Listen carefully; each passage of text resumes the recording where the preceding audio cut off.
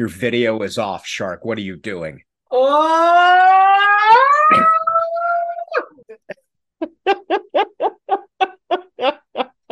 texting. That's what I was doing.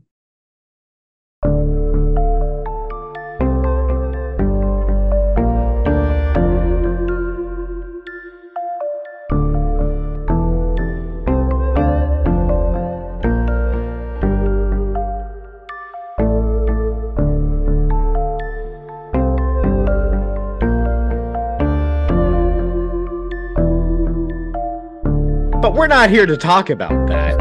We're here to talk the past 2 minutes about something completely different. And today we have been invaded by the very aggressive nation to America's north, an imperial state of warmongers and economic imperialists who do nothing but put their boot on peace-loving nations like America and try to remake these nations in their own just hedonistic, debauched image.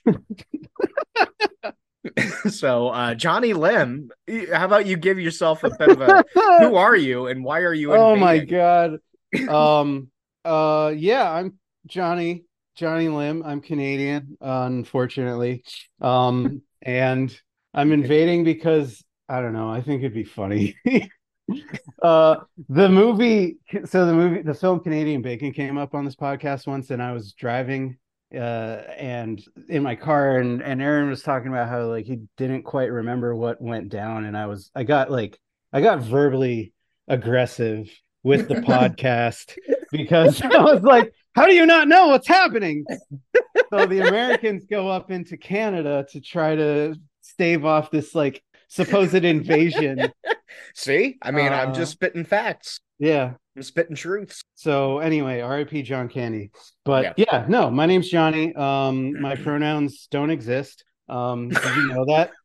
Okay. Did you know that pronouns don't exist? I'd heard that I scientists saw it on developing the news. the pronoun bomb. Yeah, that was going to eliminate all pronouns from existence. Dropping it everywhere, or clustering like something that I shouldn't talk about. Okay. This sounds like a bit, but like 2 months ago, a woman said Joe Biden wanted to destroy all pronouns. What? It's a real thing that someone said. That's fantastic. But for wise. Probably because he was like, don't hate crime trans people or something. I don't know. Like, he wants to destroy all pronouns. Does that trigger you, Joe Biden, when I say he? Probably. So anyway, no, but for real, my pronouns actually are, I don't really mind any kind usually because I don't believe in gender. Anyway, I'm an avid comic book reader. I'm an aspiring comic book writer, spectrum enjoyer. I like that one. As insofar as I have 80 probably. So spectrum enjoyer, you guys can have that. Yeah, we'll file that away into the things that we can throw into running gags. And yeah. I put that out on the internet once, and I was like, I'm proud of that. No one's gonna think that's funny but me, but I like that. So anyway, that's how I'm gonna describe my neurodivergency. A brief summary of everything I ever made artistically. Yeah, exactly. I'll find this funny. No one else will like it.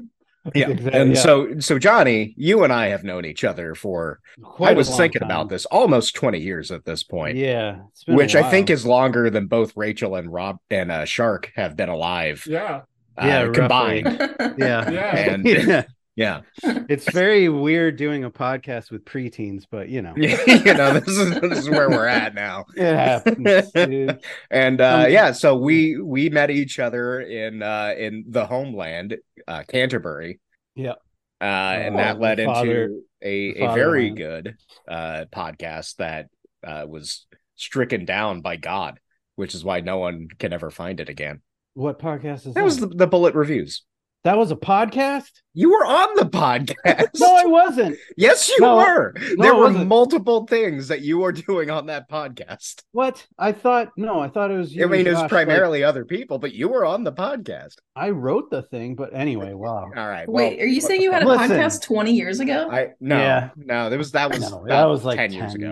Okay. Yeah. Okay. Yeah. We had a website, Bullet Reviews, when we reviewed movies and comics and TV shows and things like that, or video games and such, and turned into a podcast. And I decided to stop to focus on my webcomic, which really was just an excuse to stop and focus on alcoholism.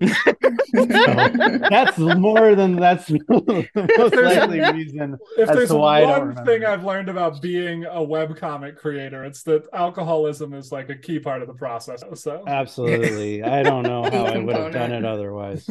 I don't know how I would have given up on the webcomic otherwise. But so just wanted to talk about Watchmen. Aaron was so kind as to invite me on the podcast after I annoy him enough to have him invite me on the podcast. It's a pretty easy thing to do. I get annoyed very easily. So this I've known for so long. It's just a button now. And Aaron loves Zack Snyder, the creator of the Watchmen. So the creator of Watchmen.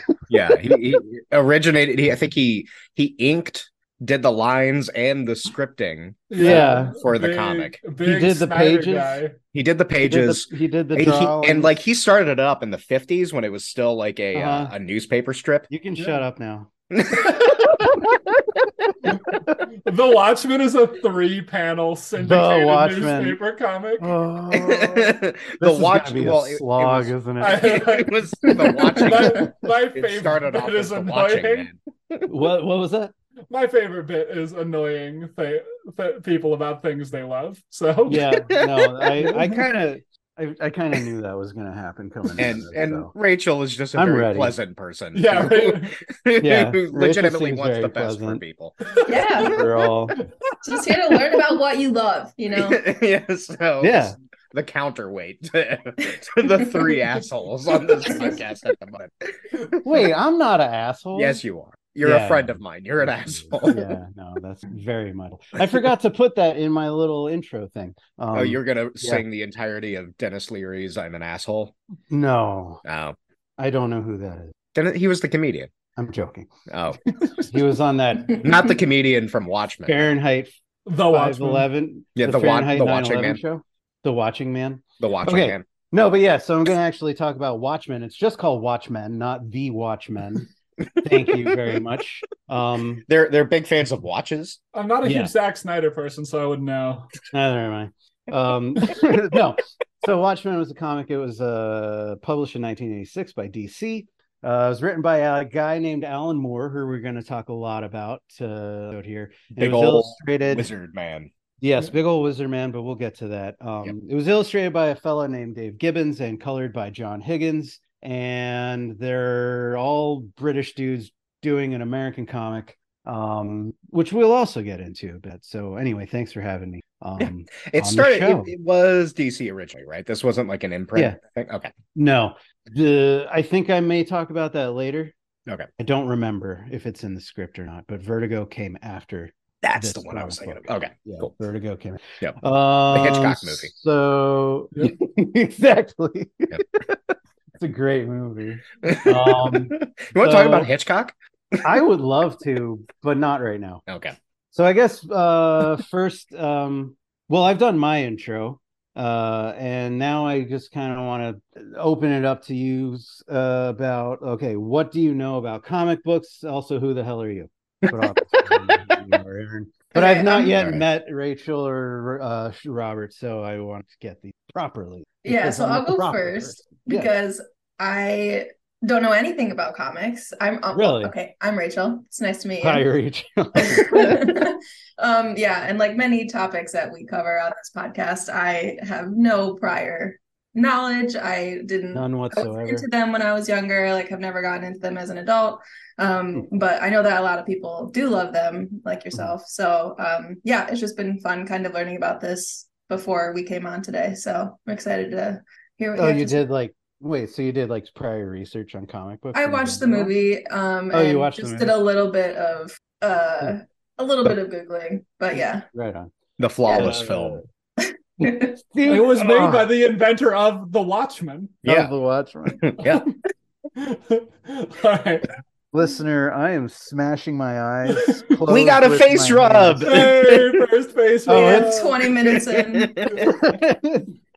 Okay, so and then we've got. I'm Robert. Mostly go by Shark. Sure. Any pronoun is fine. Sure. And yeah, so in terms of comic books, I was a nerd with no friends for, I guess I'm 27. So 27 years. Yeah, for the past 27 years. So I have love a lot of the Marvel stuff, not the movies, the comics. They ruined Civil War. If you watch the movie, the Civil War story. Yeah, I haven't read that one yet. Good. And of course, I mean, everybody, can you be a nerd and not read Alan Moore? You have to. I don't think it's possible. I came close to never reading Alan Moore, I think. Wow. So when I was growing up, there was a dude next door who worked for a print shop, and they had this, I think one of their product lines was like the trade paperbacks for some comics. Like he would just come over and dump like boxes of stuff off for me. So I read some comic books, but I had no context for any of them. But you had unfettered access to free comic books. I had no interest in them aside from what got dumped off. That's incredible, though. I didn't know that. So when I read, I think it was Age of Apocalypse, the X-Men thing, but it went completely over my head because I knew very little about these characters aside from the Super NES game and the stuff in the arcade. And that's basically I did read a little bit of Spider-Man, but not a lot. And my nerdery for a very long time was that's a good one. Old kind of the literature canon, I guess, and then ancient history, the classics. Yeah, the classics, and then ancient history. So I would make quizzes about medieval stuff and give them to people. I had a lot of friends. Everyone thought I was cool. Honestly, that's how I feel like I was too. So. And then it wasn't until I met you in Canterbury that I got even marginally into comics, because I remember going to Iron Man with you and our friend Steven. R.I.P. And you guys were talking about all the stuff that they were referencing in that movie, and I was just sitting there like, oh, sure. Yeah. So that's when I got into Alan Moore and all that kind of stuff. So most of my knowledge was the video games that came out on Super NES, 64, and GameCube. That makes sense. That's wild. I did not know that. I introduced you in a way to comic books in a bigger way. Yeah, because that was my big thing, it always has been since I was the age of 12 or so. I wanted to draw comic books and stuff. And when I was 12, you had guys like Rob Liefeld, Todd McFarlane bringing in millions of dollars. So pre 9/11, comic books was a viable career path. And then just before there were a lot of viable career paths out there. There were so many. And now it's what a world. Just tech. Now you just can build websites for a living. That's the only job. Run social media marketing. I do love that comics are such an industry devoid of heart or soul in terms of how to survive, that Bill Watterson, the best person who's ever lived, was I have to get out of this industry. The best, the only reasonable artist that's ever existed in any medium, and he was I can't do this anymore.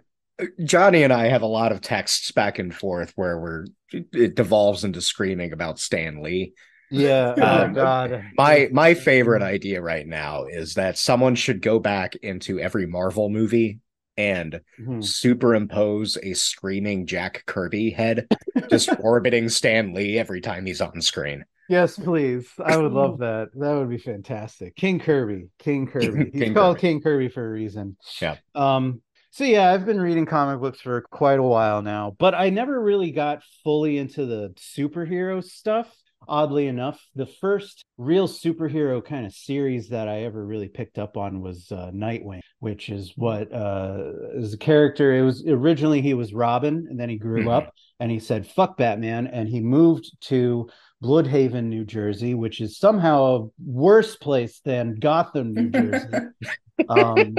And yes, Gotham is canonically in New Jersey, so now it explains. Really? Yes. I thought I didn't know they ever specified that. They don't usually, but there's been panels and where they cut away to a map and it's like it's on the East Coast of the United States. Yeah. Metropolis is usually a stand-in for like New York City.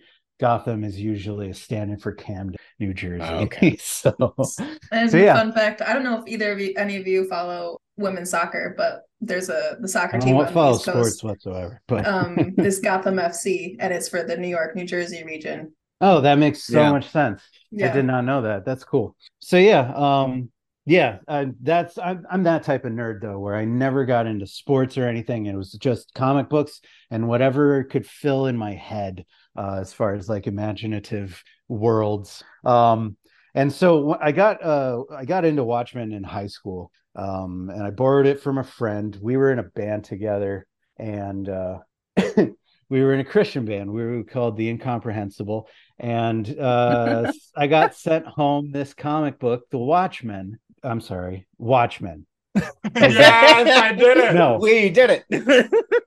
Watchmen by Alan Moore, Dave Gibbons, and John Higgins. I got home and I sat on my bed and I read pretty much the entire thing in about a week, which is pretty easy to do with a comic book, especially one that's only about 12 issues. But so I finished the end of the fourth chapter, or maybe I was like halfway through it, and then I was called to dinner.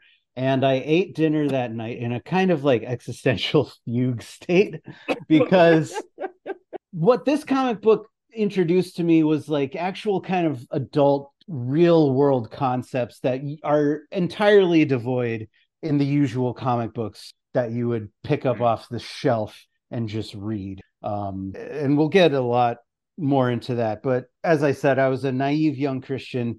And it was in those dark years of piety that I didn't think much more about anything other than God, church, punk rock, and comics. Dark Years of Piety is the next Devin Townsend album. Incredible band name. Yeah. Dark Years of Piety. And so you read Watchmen and were like, wait, is Ronald Reagan bad? I didn't even honestly know who that guy was. Oh, you're Canadian. Bless it. Canadian. Bless it. Yeah. It was really weird coming up as a Canadian in the States, like having moved here when I was 10, because one, they never taught me what the imperial system was for measuring. So good Lord. I was just kind of sitting around waiting for them to tell me what was on the other side of the ruler. And then eventually in sixth grade, they did metric. And I was like, wait, I missed something. And I've spent most of my life kind of catching up with the rest of the world, not being both Canadian and a Christian, and kind of coming in from this like really weird avenue of just like growing up existing this kind of state. But anyway, so I read that comic, I read Watchmen, and I gave it back to my friend. And then it was years later I got into college. Like, this is trash, never talk to me again. No, I loved it, but I was like, wow, this is heavy stuff, and I was like 16 at the time. Then I give it back, as a good person. Then I buy my own copy when I'm in college and I read it for the second time, and I was like starting to understand it a little bit more. And so I loaned it out to a couple of my other friends in college, and they gave it back to me, and they're like saying just how much they enjoyed the book. They even pointed out certain things that I kind of didn't really notice. Like there's one issue that is completely mirrored from front to back, from beginning to end. It's the structure of the panels and everything. It completely mirrors itself. It's the cool. Cool. I forget which issue it is, but it's the title of the chapter / issue is Fearful Symmetry, or Fearful Symmetry after that. So and so these guys pointed all this stuff out to me. We were having good, really cool conversations. I was like, wow, these guys like actually get it. And it turns out They were white supremacists the entire time. Oh no. Bum, bum, bum. It eventually came down to like they were discussing how unattractive. I'm putting this in as light of terms as possible, but they were discussing how unattractive they found the black Sports Illustrated model for the bikini annual issue thing, and to just disgusting degrees. And I was like, wait a minute, whoa. So they read this book. Like, Rorschach has some great ideas. We'll get to that. We're getting to that. But, it blew my mind. I was like, how could this have happened? How does a book like Watchmen, which is written by a stringent anti-racist anarchist and self-proclaimed wizard, how did they read this so wrong?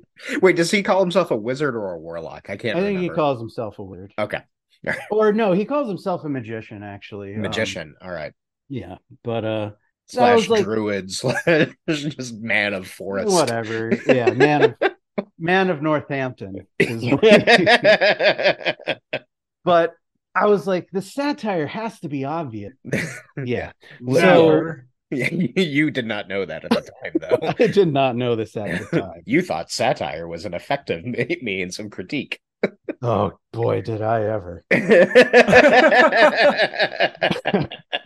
So this is a deep dive into Watchmen. I will attempt to examine the hows and whys of its frequent misinterpretations, of course, involving my own analysis of the text. So take it all with a grain of salt. I'm not exactly a Watchmen scholar or a Moore scholar, but I feel like if someone were to go up to Alan Moore and say that, yeah, I'm a Moore scholar, he would refuse to talk to them. He would walk away from you and disappear into the ether, and somehow you would just forget all knowledge of Alan Moore. Yeah. He would do something to your brain. Yeah.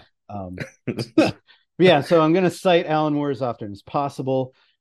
These days, I'm not so much a Christian. I'm also not so much a naive 20-something-year-old with accidental white supremacist friends. So, it happens to all of us, especially if you grew up in anywhere that was Christian influenced. Yeah, it's weird how a Jewish dude from the Levant somehow manages to inspire the Roman method of thinking.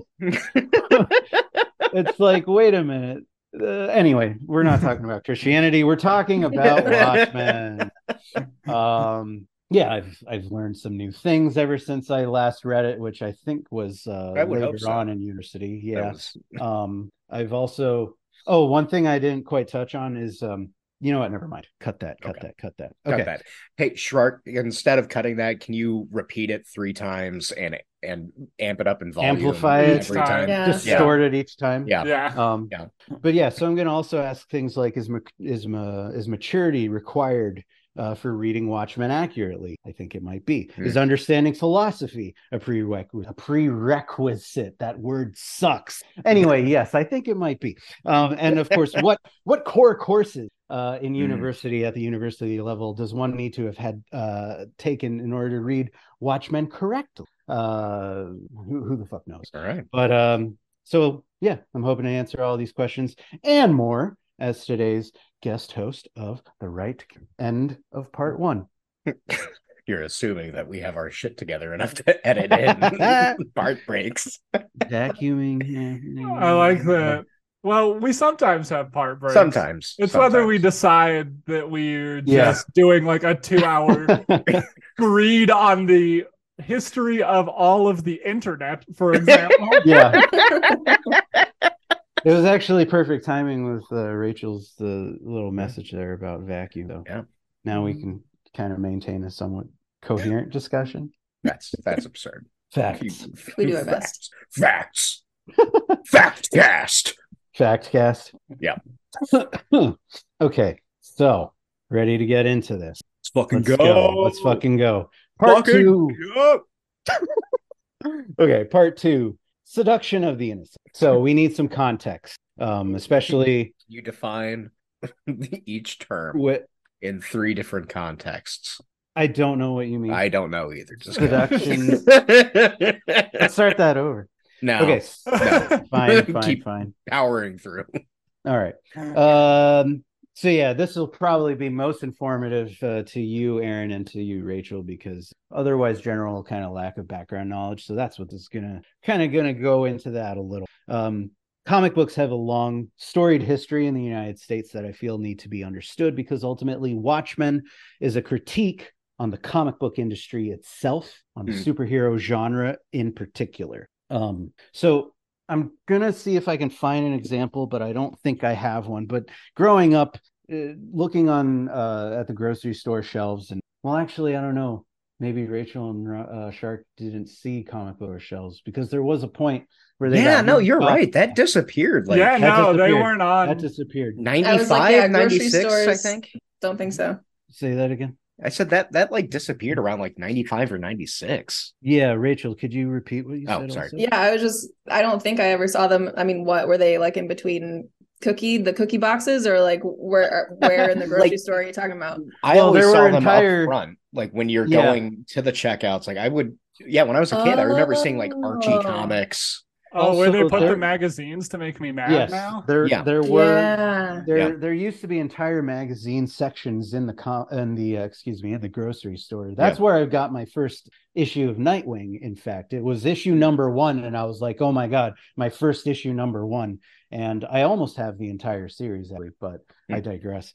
There was a time when comic books were sold at, well, I guess in the US you don't have news agents, but yeah, you'd get them kind of anywhere. 7-Elevens. Exactly. Okay. Convenience stores, even music store, like CD shops and things. Anywhere there was a magazine rack, you would often find a comic book. And in the top right-hand corner was a little stamp that has the letter A kind of in the shape of a star with the letter C as its crossbar. Aaron, do you remember that? Yeah, that's the Comics Code Authority thing, right? Exactly. Yes. Yeah. And Shark and Rachel, did you ever see that? Are you familiar with? This sounds vaguely familiar to me. Yeah. Okay. I don't think I've ever noticed it. Yeah, I said, I don't have any comic books on me prior to that. I don't think, but I do have a little pile here. When did that stop? So I'm not certain. Aha, here it is. Here on this cover of Alf from Marvel. Alf. You can see it like right there. So that little stamp, as Aaron mentioned, is the official mark of approval from what was called the Comics Code Authority, and the CCA, as I'm going to be calling it, came out of a result of a book called Seduction of the Innocent. That's right. Subtitled The Influence of Comic Books on Today's Youth. It was published in 1954. Oh, you're going to love this. Shark, if you've ever read the Amazing Adventures of Cavalier and Clay. Yes. Yeah, this has a lot to do with that book. Okay. Wait, really? Yeah. So that book is it's Michael Chabon wrote this book that's kind of a riff on the guys who came up with Superman. And it's about these two Jewish kids in New York in the 50s Siegel and Schuster. Yeah. And they're making up their own comic.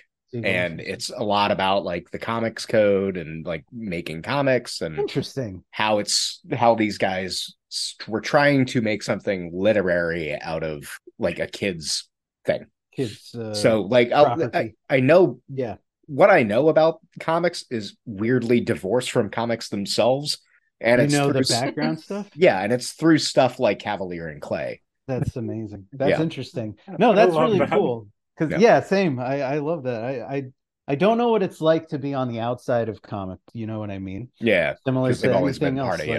Exactly. I was on a date with someone the other night, and we were talking about sports for some reason, and they were like, "You know a lot about sports. Do you watch sports?" And I was like, "No."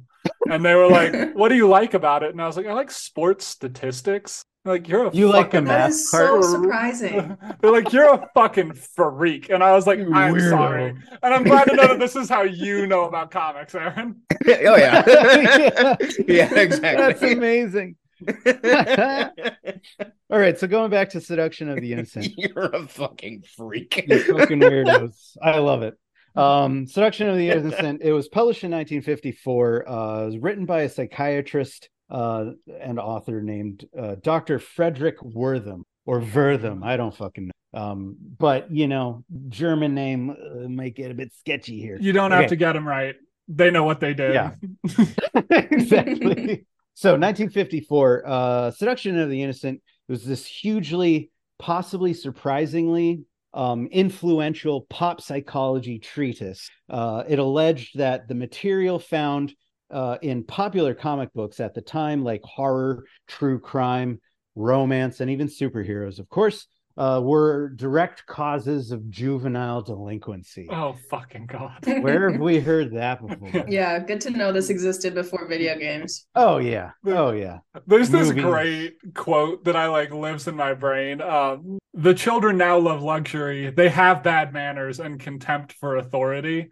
Who do you think said it? It's fucking Socrates. It's been the same complaint since ancient Greece. It's like with every guy's the same fucking guy. This person has existed. That's amazing. For 4,000 years.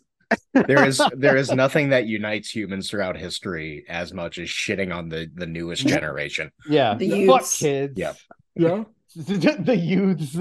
I hate the youths. Yeah. Actually, yeah. So that the exact same kind of media hype and attention to video games in the 1990s and like Mortal Kombat and stuff. Yeah. It was the same thing with comic books in the 50s. And so what happened was the comic book industry essentially got broken up in a way similar to how we wish the banks got broken up after the recession. Or also, the in the 90s with the video games, you got the ESRB, the ratings board, which assigned ratings to video games in much the same way that the movies, the MPAA, thank you, has its own rating system. Yeah. And also that also came about at the same time as Tipper Gore's thing about violent music. Oh, yeah. Oh, yeah. Which is why you have the parental advisory stamp on things. The coolest thing you can put on an album. Oh, yeah. D. Snyder is sitting in this congressional hearing, and he's like giving shit to Tipper Gore. It's kind of the best thing.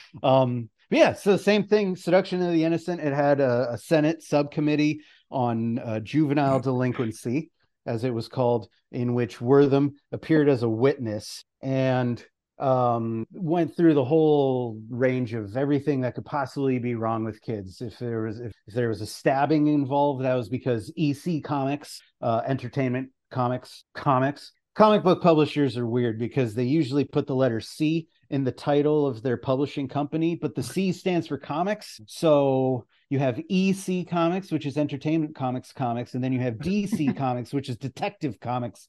Yep. And it doesn't make any fucking sense. Anyway, and then Action Comics. Action Comics. Well, Action Comics and Detective Comics emerged. Yeah. It feels Soviet. Like the People's Political Action Committee for Political Action or whatever. Or anyone who says ATM machine. It's like, M stands for machine. Yeah. Rube. You country hick. Around the same time, the Hays Code was kind of administered, I think, or I think that was actually, but roughly around the same time. So, you're seeing this kind of push for censorship on American media to maintain so-called American values, right? So the CCA was developed to restrict content and subject matter in comic books, and this included, but was not limited to, depictions of excessive violence, cleavage, and can't have that. God forbid.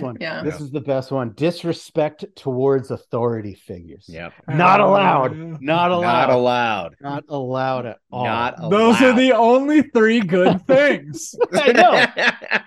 Boobs, vandalism, violence, and disrespect towards authority. That's all you need in life. Those are. What is Conan? What is best in life? This Repo Man is the perfect movie because of that. Exactly. I heard this one quote about disrespect, like disrespecting authority, and in my mind now, I just auto translate it to like disobeying the authority because it's not respect. Like you're not giving. It's obeying. Yeah, exactly. You can't force someone to respect you. Going back to our They Live episode. Oh yeah, I haven't listened to it yet. Smilin' Simon. as the there's a great anarchist argument. I think it was by the lead singer of Chumbawamba, or one of the lead singers of Chumbawamba. I think they said something like "never do what you are told," which is one of their songs, but this is from an interview. Because like if someone's telling you what to do, it means that they like don't have your best interests at heart. So anytime anyone tells you to do anything, don't do it, which appealed to me greatly. I need to listen to Chumbo one of these days. Beyond just the big pop single. They fucking rule. Pretty if you like weird British folk. Yeah, I do actually. Yeah, quite a lot. Anyway, I could go into my record collection, but we'll get to that later after the episode. But there's one. That's the bonus content for our Patreon subscribers. Fuck yeah, let's do it. For only $1 a month, you can listen to Johnny talk about their fucking records. Aaron's mom really wants to hear us talk about British folk from the 70s. Absolutely. Hi, Aaron's mom. Hi, Mom. Okay. Back to the thing. The CCA, right? It had one code in particular that was extremely influential. It was important to Watchmen in particular. It reads as follows, quote, "In every instance, good shall triumph over evil and the criminal punished for his misdeeds." That was a requirement to have a comic book on the shelf. If there was any kind of fight going on, it would have had to be between some kind of authority figure against somebody who was doing something very, very bad. And the bad guy was never allowed to get away with it. Like yelling at a baby. Yeah. Or looking at cleavage. It's like Old Boy where he has the hammer and there's like the arrow. Or you see the line going to the guy's head, but instead of that, it's like the bad guy and it's like a red dotted line going to cleavage. And then Batman comes out of frame and just kicks him in the head. Kicks him right in the fucking head. Yeah. Quit staring at boobs. That'll teach you, kid.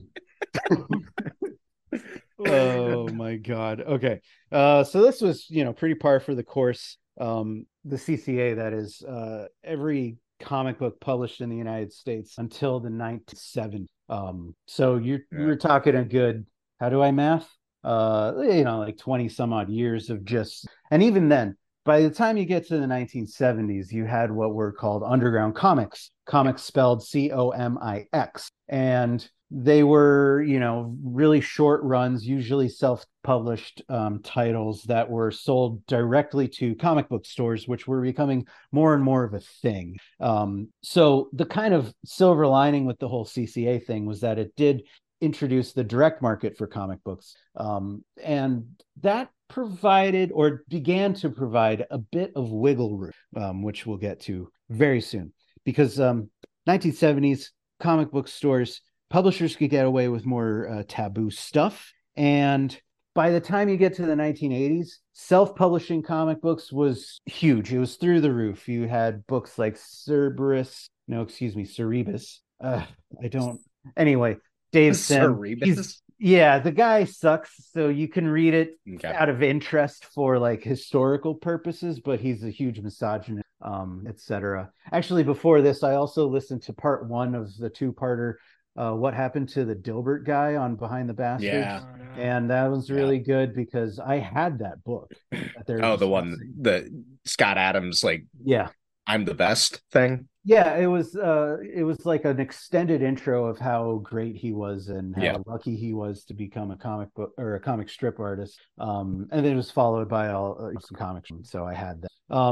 But okay, we all make mistakes. Yeah, sometimes there's a colorful comic strip in the Sunday Funnies, and you just read it because it's a comic strip, and you don't realize that the person behind it is a piece of shit. Yeah, so. Yeah. Everyone I told when I was listening to those episodes about the Dilbert guy, they're like, "What did he do? Oh, who is he?" Like, they're no idea. Yeah, it's blaming affirmative action for anything that went wrong in your life personally is just the fun. It's something. A real winning human being, that guy. Exactly. Yep. Winner. So now we're in the 1980s. Teenage Mutant Ninja Turtles. Yeah. Fucking, it's I cannot wait. They're a bunch of for the new friendly movie. turtle men, right? Yes, they're friendly. Yeah, friendly neighborhood turtle men. Yeah, is the Turtle Top. Yeah, that's the name of the guy. No, Turtle Top. Hiram Turtle Top. Hiram Turtle Top. New York City, we love pizza. I'm so looking forward to. Yeah, the original Splinter was just an old Jewish man who lived in the sewers with them. You can't go out and fight crime tonight. It's Shabbos. The actual Splinter is just an old Jewish man who lives in the sewers with them. He's just also a rat. Yeah. Oh no. That got into that connection. Yeah. There is Aaron, you did it. I didn't think about it until it was highlighted that we have just birthed a white supremacist comic. Please do not make this parody comic. Anyway. Okay. 1980s had a lot going on for the comic book industry. The direct market was starting to boom, and also DC Comics got Dick Giordano, this editor of this other comic book company called Charlton Comics, brought him over to they poached him, brought him over to DC, and Dick brought with him a bunch of characters from Charlton Comic. Okay. Oh, is this with where you me get, so like, far? The question and yes, those I originally had a big list of who they all were, but suffice to say that it was about 6 characters that came over. Yeah. Actually, it was more than that, but it doesn't. These characters were all created by Steve Ditko, who is famous for co-creating Spider-Man with who shall not be named, Stan Lee. Okay, so Dick Giordano comes over. Stan here, Excelsior. Excelsior. Fuck you. Anyway, I hate that guy so much. Right. Do you want to explain why we hate Stan Lee? I know Rachel's like giving the smile of like, I don't know what they're talking about. Yeah, like basically he took a rapacious capitalist mind to the comics history. Well, it's so much worse. So it is. But... it's so much worse. So when Marvel Comics was kind of coming up, when they was starting out, he would put his name on every character that was created under his sort of supervision. He was really an editor, but he labeled himself as a writer simply because he would come up with the scenario of the issue of whatever monthly issue. So let's say X-Men, they were going to fight Magneto this month. That was pretty much the whole scenario, and then he would pass it over to the artist Jack Kirby, usually Steve Ditko also, and they would be the ones to draw the entire issue, write all the dialogue, and then that would get passed to and then ink it, which then would get passed over to the color, and then that would get printed. And of course, Stan Lee would slap his name on there at the end of it all, saying that he created it. A lot of this has since kind of been retroactively fixed, where it'll say the Incredible Hulk co-created by Stan Lee and Jack Kirby, Spider-Man co-created by Stan Lee and Steve Ditko. But for the entire course of Stan Lee's life, that wasn't always the case. Whereas the artists, the people who did the actual work, Kirby and Ditko, respectively, Kirby died not penniless, but he certainly wasn't as famous, certainly not as wealthy as Stan Lee, who again simply said, to be clear, this is pretty common across the I think it was Bob Kane died in basically same state. Bob Kane, he slapped Batman, his name on Batman, when it was really Bill Finger who did the majority of the work. Bob Kane also did he loved to trace. He did a lot of tracing. So he was just ripping everybody off left and right. But in the early days of comic books, contracts didn't quite exist. So there's always been this, and it's still to this day, there's been this kind of nebulous area of like who owns what in comic books. And you may go into it later, but like one of the reasons all of these imprints exist is because people like Alan Moore or other creators got tired of this and started forming their own houses that were artist owned or co-ops or whatever. Or adjacent. Image Comics comes from that. I think Dark Horse does too. No, not Okay. Dark Horse started simply as an independent publisher for independent non-superheroes. In my more insane days, I tried to pitch. Do you remember my thing, The Wandering Jew? Yes. I tried to pitch love that. that was... Really? Yeah. To Dark Horse? Yeah. Oh, that would have been so Never good. heard a damn word from that. It was an action story about the Wandering Jew, so an immortal Jewish man who goes around killing anti-Semites. He's jacked and goes around doing punching. Yeah. Fun stuff.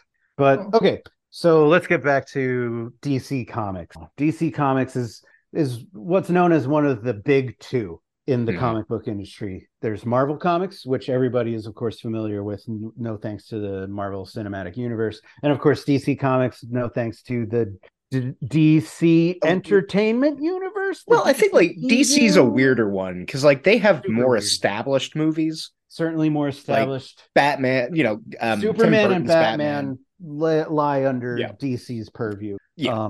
And then of course you got Suicide Squad, Justice League, and everything else like that. DC has all this weird other stuff though because of acquisitions. In the 60s, I believe they acquired a lot of the EC Comics characters, and then in the 80s, as we're discussing, they acquired Charlton Comics.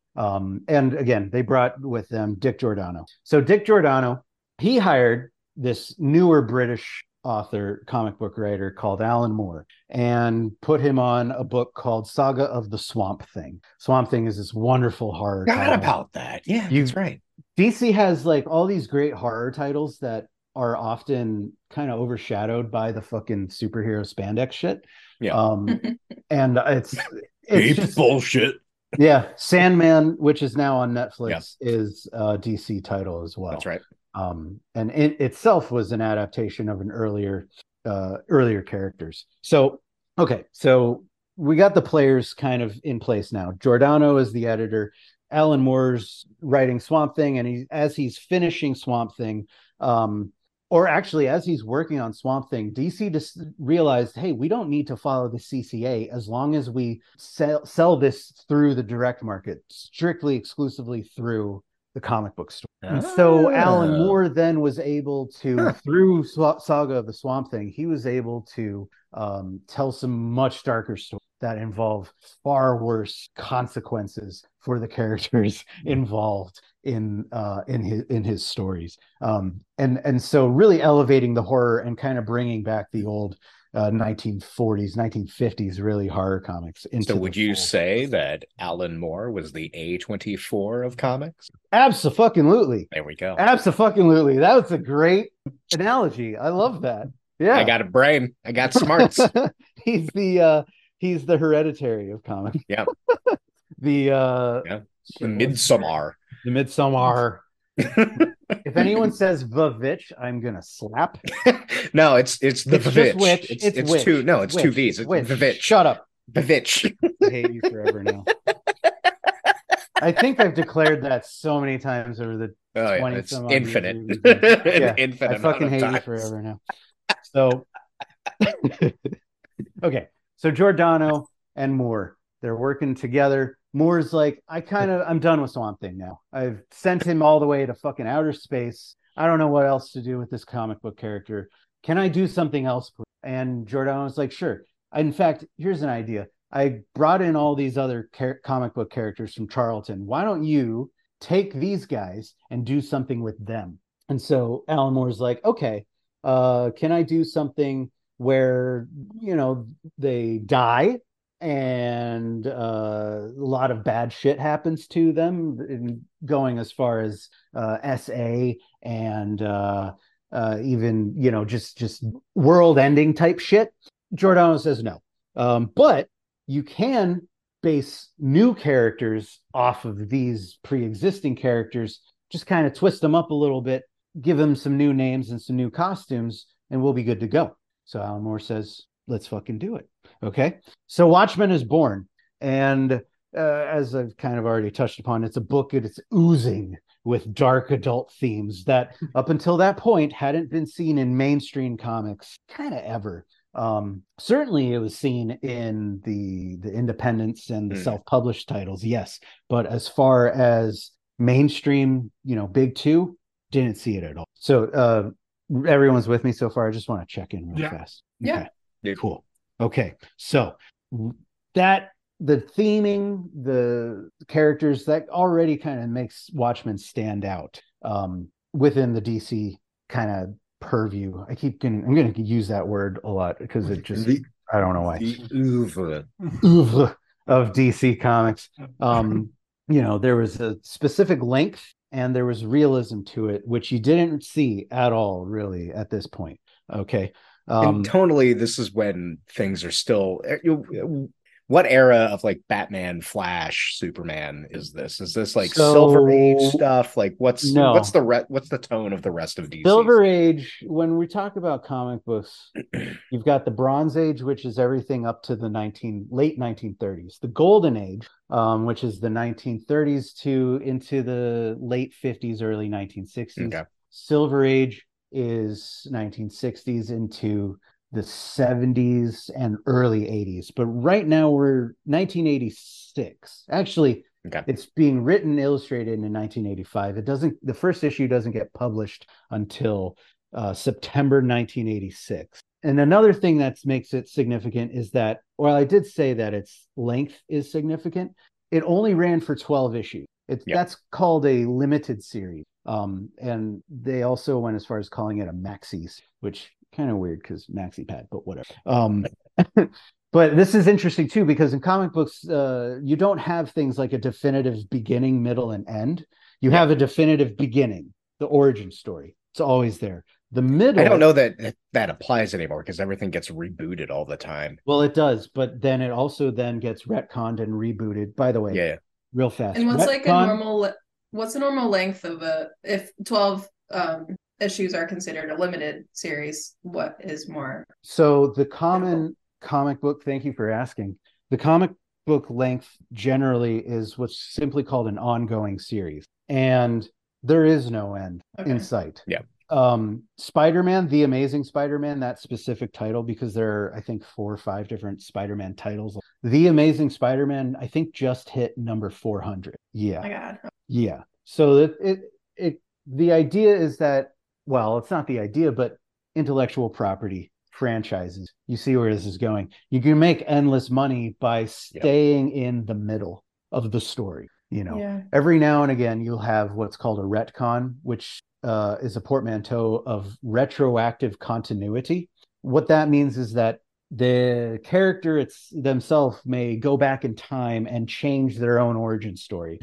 This was most famous in The Flash, where he ran so fast that he went back in time and struck himself in his lab as he was working and created himself. He became the lightning bolt that created the Flash. And you're talking about the newest movie that got such rave reviews, right? I refuse to see that movie and also anything with Ezra Miller in it ever again. Yeah, no, dude. Every time I see a non-binary person doing something that guy does, it's like you're fucking it up for everybody. Fucking it up for everyone. Like we all have to be cool for minimum 10 years to not get gulagged here. Just be fucking cool. Ezra Miller does no. Yeah, we need to talk about Henry. Was not a fictional film. Yeah, we need to talk about Kevin. Kevin. Thank you. It's a great movie. Combine that with Henry, Portrait of a Serial Killer. I think. Yep. So this is how comic books are going. It's just ongoing stories. Watchmen decided, okay, we're going to have beginning, middle, end, 12 issues, and that's it. Open, shut case. For now, anyway. It's always an open and shut case till they cut the first check, and then you're like, oh, fuck. Exactly. We'll get to that.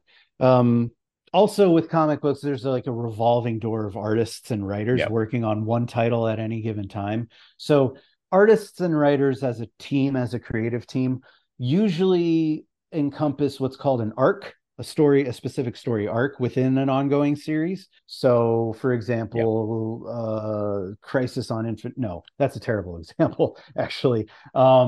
Well, I without getting into like specifics, Cable and Deadpool that had like a specific team working Rob on it for a Liefeld while. created Cable and Deadpool, and he was the artist on it, and I don't know who it was, but yeah, exactly. Wait, So I don't think he didn't do the combined run, did he? I thought that was someone else who was the artist. No, he created both of them. Yeah, he created them, but like there was the Deadpool solo series. Well, they were started with what was his name? I don't know. I don't remember. Joe Quesada, I think was the guy. Quesada? Yeah. And again, then I don't really read a lot of superhero comics unless there's something interesting. It was funny. But right. But to illustrate the point, like there was a specific team working on that. Exactly. Well, then it went for a bit, and then a different team worked on it. So Cable and Deadpool, they showed up first in the pages of X Factor. Yeah.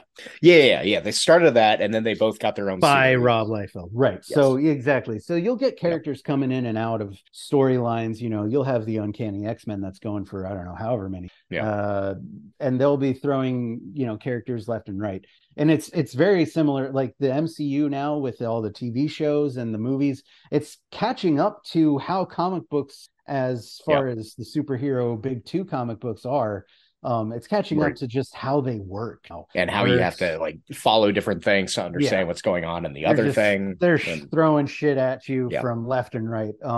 I briefly mentioned Crisis on Infinite Earths, which was this big event thing for DC Comics, and you had Superman, Batman, Wonder Woman, Green Lantern. Everybody's kind of going in there, and their regular monthly story is getting interrupted by a part of the overall crisis story that's going on that ultimately gets culminated into like one final showdown or whatever, and it's just a giant fucking mess. And it's very annoying. The cynical approach that I take is like, well, this is the way that you can try and drum up sales, because if you get your main audience to try and follow it, it's like you got to follow every book. That's precisely it.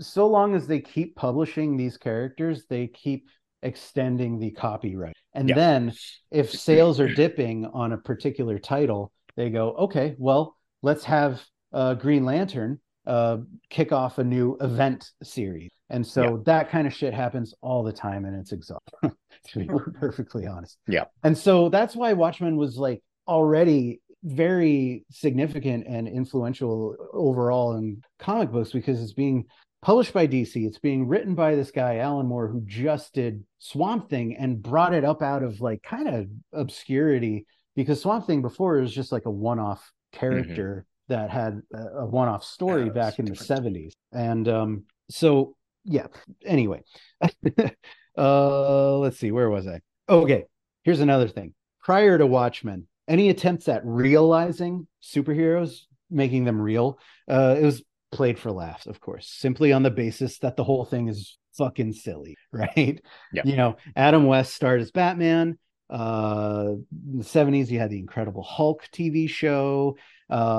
Both of them very like more or less grounded in some kind of reality. Hulk a little more serious, and it was in fact very well received. But all the same, you got Lou Ferrigno painted green and he's punching through walls.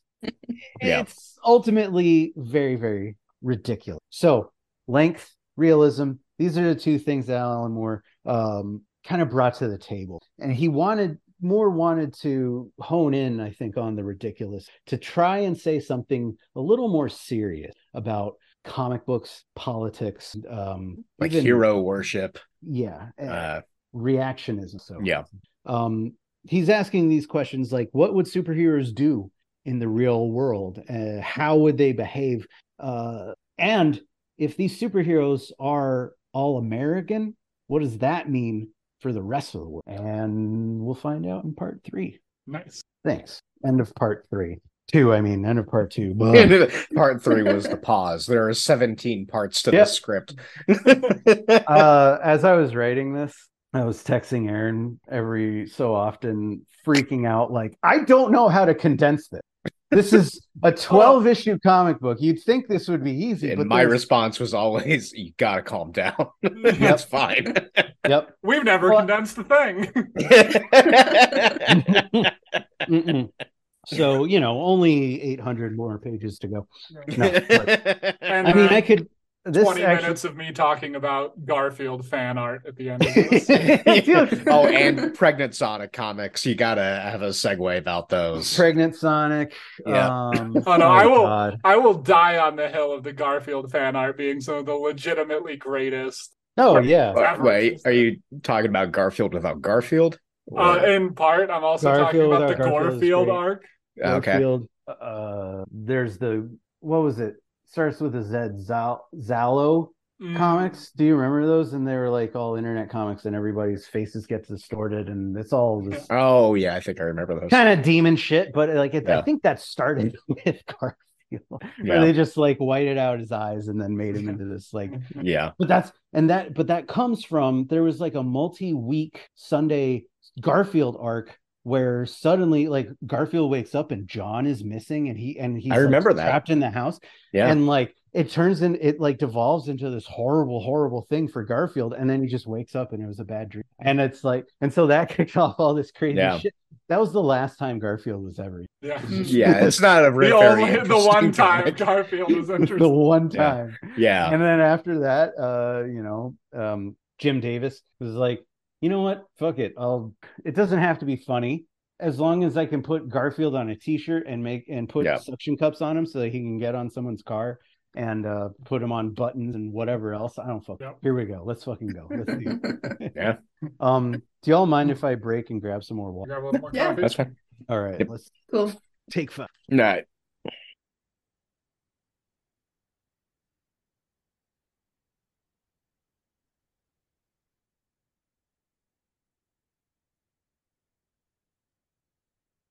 Hello.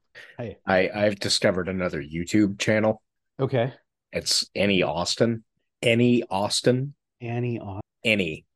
Anything. Annie Austin. Okay. And he does these weird like census things of video game towns to determine the unemployment rate. And he's got this series that's like, let's drown these characters, where he's just like figuring out who has the best lung capacity out of various characters from video games. That's amazing. Yeah, it's cool. I wonder how the Mushroom Kingdom is doing in that. There was one that was Super Mario Sunshine. I found this. Oh, cool. Lord. Reprints. And anyway. The town that he went to was like 26% unemployment rate.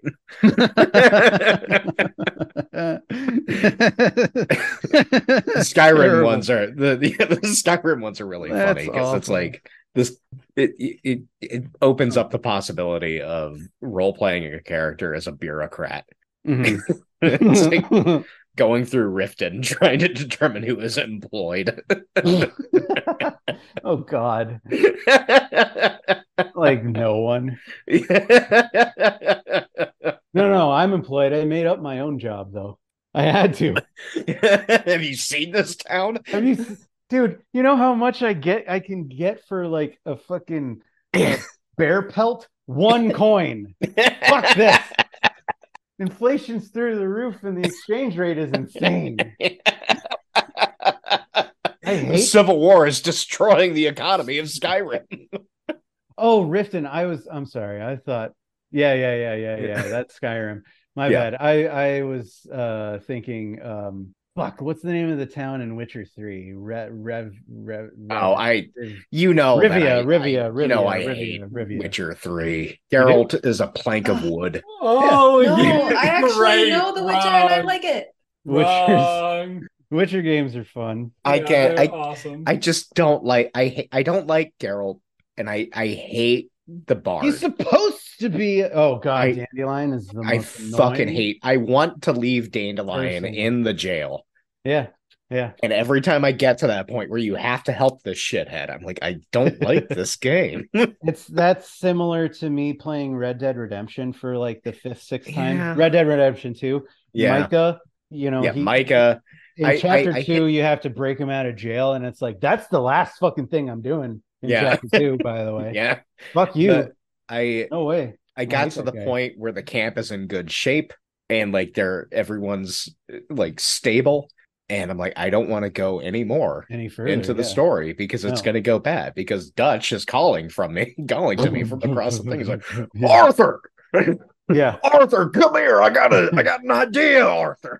You're still loyal to me, aren't you, Arthur? I'm like, Jesus, Dutch, fucking needy.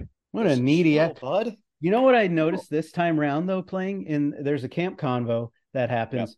Yep. Dutch and Susan Grimshaw and then they broke up or something. He dumped her for Annabelle, and then Annabelle died, and then he just went to Molly. To Molly. And then also there are points in the game where he hits on Mary Beth, and it's like, damn, dude, this dude's a fucking cult leader. Yeah, he is. Like, Dutch is horrible. I don't want to help anyone in that camp. No, I know.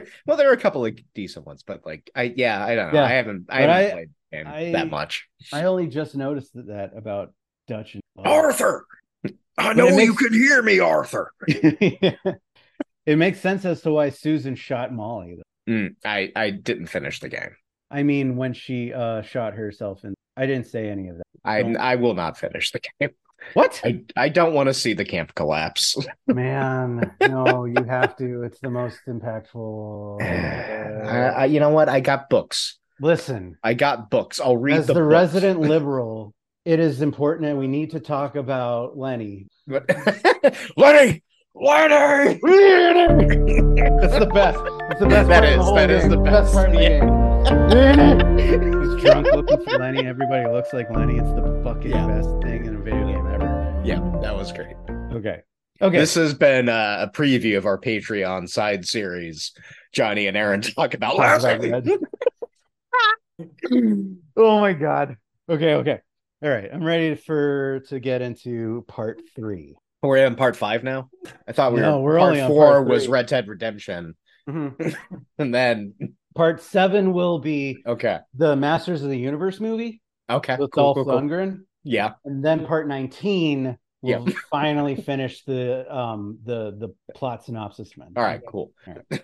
And we'll end the series by Aaron and I arguing about Oppenheimer versus Barbie and both plummeting off the Reichenbach Falls to our death.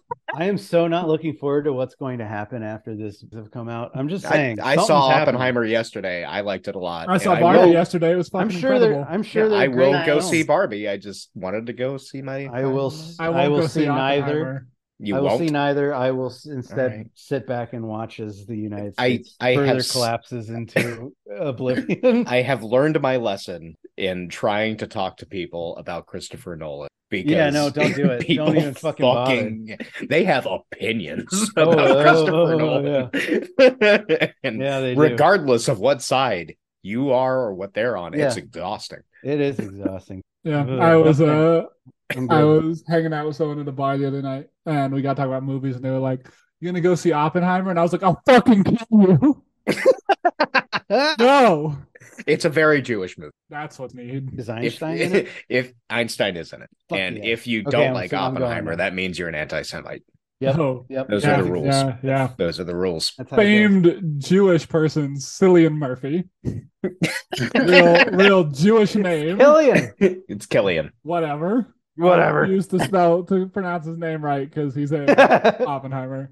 Because he's Irish, or because he was working with. Because he's an. Are you anti-Irish or anti anybody associated with Nolan? Anybody associated with Nolan coming out swinging.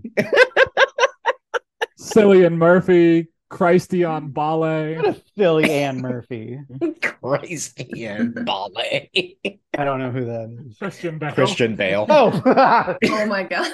I didn't get that either. That's fantastic. Okay. Let's get into part 3. Dog carcass. Close your ears, Barry. Yeah. Oh God. Yeah. Okay. So this was the hardest part to write because this is the plot synopsis. Okay. And Watchmen objectively stated sounds insane. Yeah. If you've only seen the film, you're probably thinking, well, this can't be that hard, bunch of punch-ups. There was a prison break at one point, and then everything go boom, right?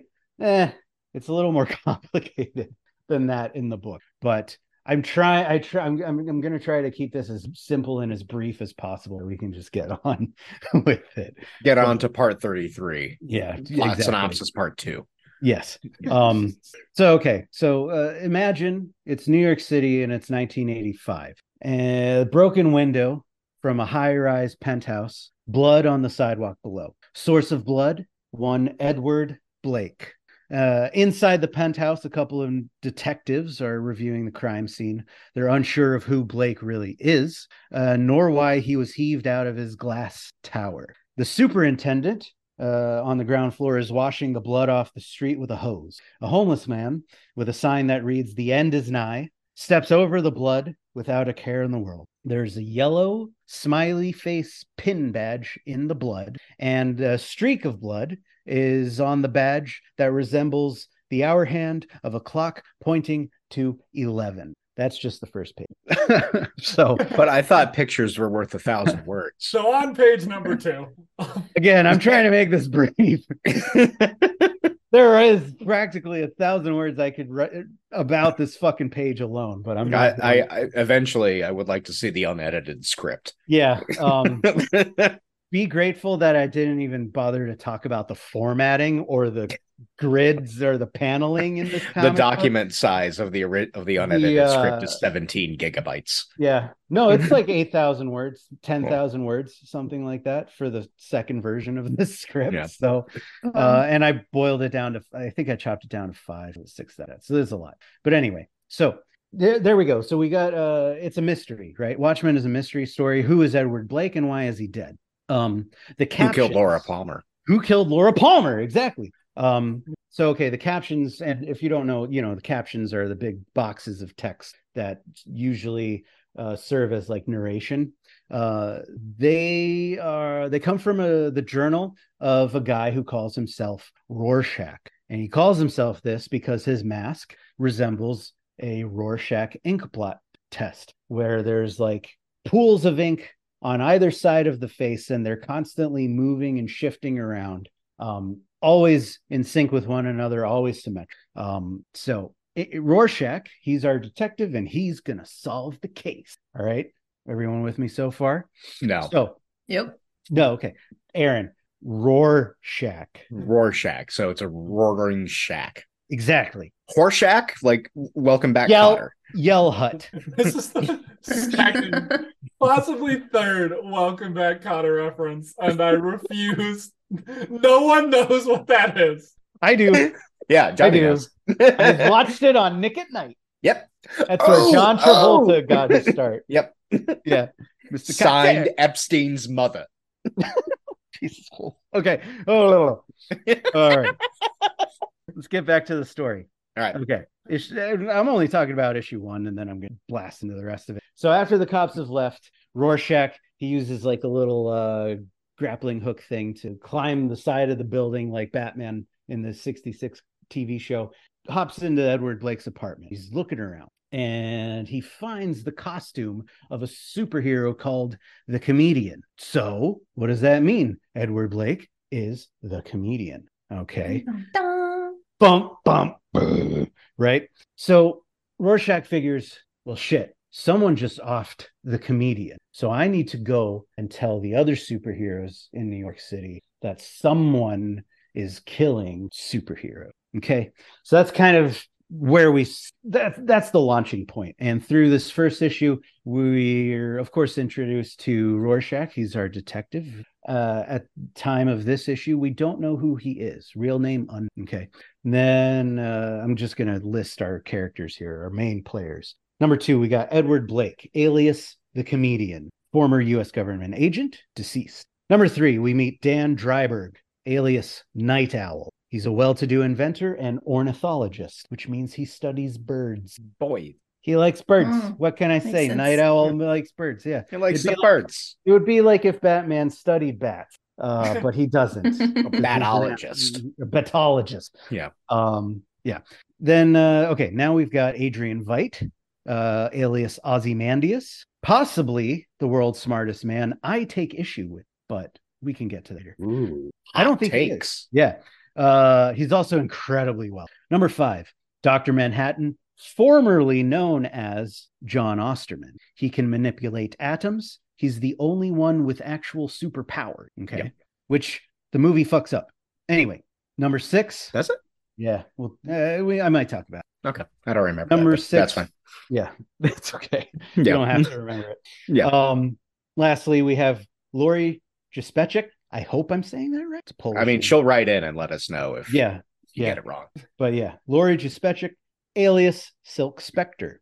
And she is the girlfriend of Dr. Manhattan. By the way, Dr. Manhattan is the big, if for listeners or anyone who hasn't read the comic or seen the film, is a big naked blue guy, and he glows because he has all these. If you've seen the comic panel of a blue man sitting on a rock saying, "I am tired of this earth," of these people.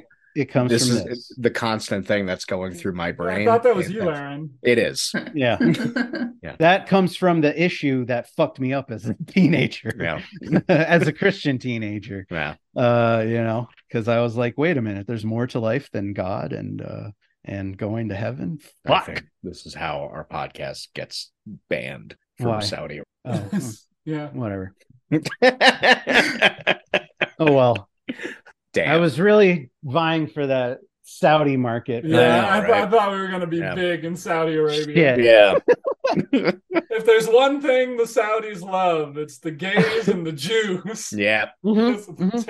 Okay, so as this issue, this comic book, the issue of the comic rather, as it plays out, we learned that in 1977, within the universe of the comic book, masked vigilantes, superheroes, were outlawed by something called the Keene Act.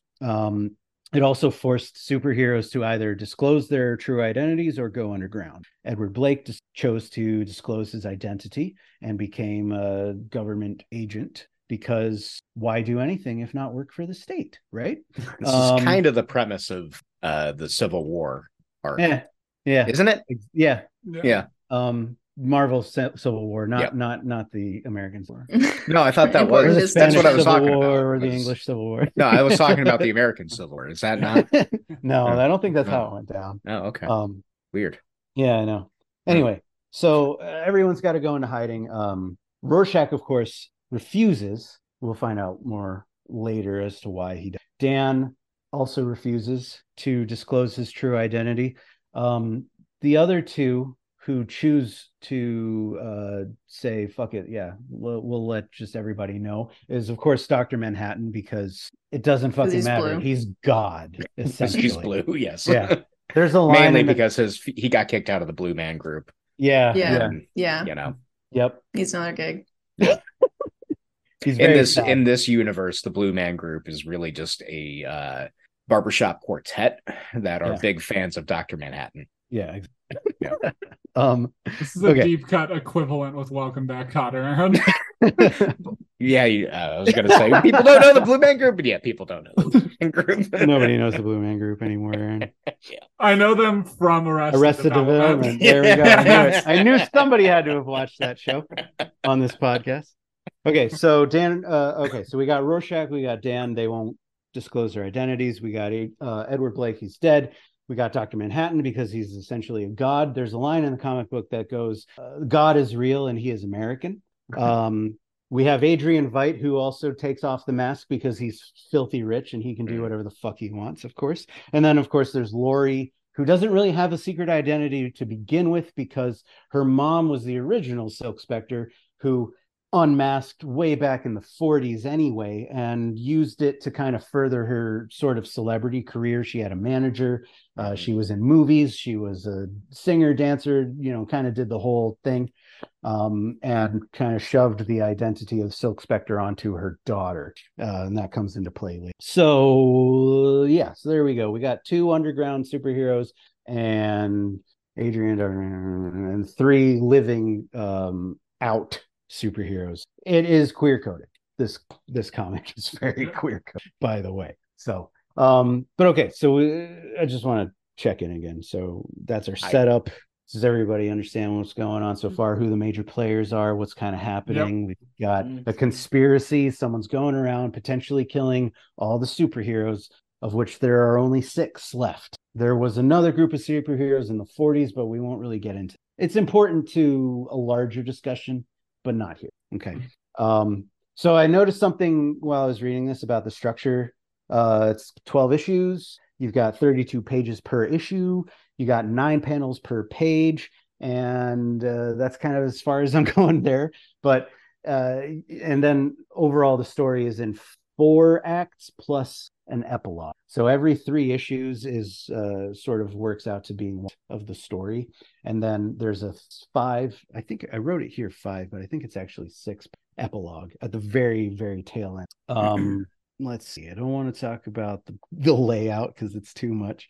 Okay, so here we go. We're just going to go down into like act 1, 2, 3, 4, and then the epilogue as to kind of just what happens. So obviously there are spoilers. If you've never read the book, I highly recommend doing so. You can also get Watchmen for free online because Alan Moore rocks. Yes, you can read it for free. There's if you can there's a motion comic which is like a sort of animatic of the comic book. So if you have like HBO Max or whatever, you can kind of watch the comic as it were, just as it plays out directly on screen. So if you don't really feel like but I do recommend reading it, and I also highly recommend reading it with John Higgins colors instead of whatever new colors that they have in there, because this for some reason happens with reprinting old comic books from the 80s is they do the colors again, which doesn't make any fucking sense to me. But yeah, I don't like it. It's a terrible practice and I wish it would stop, but I'm not going to talk. So spoilers ahead. Let's fucking go. Hey everyone, this is Editing Bay Aaron. I just wanted to drop in and let you know that the first cut of this episode was going to be well over 3 hours. And, you know, I like to view myself and everyone else on the podcast as merciful people, and that's too much. So I have made the executive decision. I have decided to embrace authoritarianism and chop it up a bit. So we're ending this episode on, everyone's telling you, imploring you to go read Watchmen. You should. Great comic book. Don't just watch the movie. Don't cheat. I know you're going to want to cheat, but don't cheat. So go read Watchmen, and then tune in a couple of weeks for part 2, where we go through in a substantial amount of detail the plot of the comic. So we'll see you in a couple of weeks.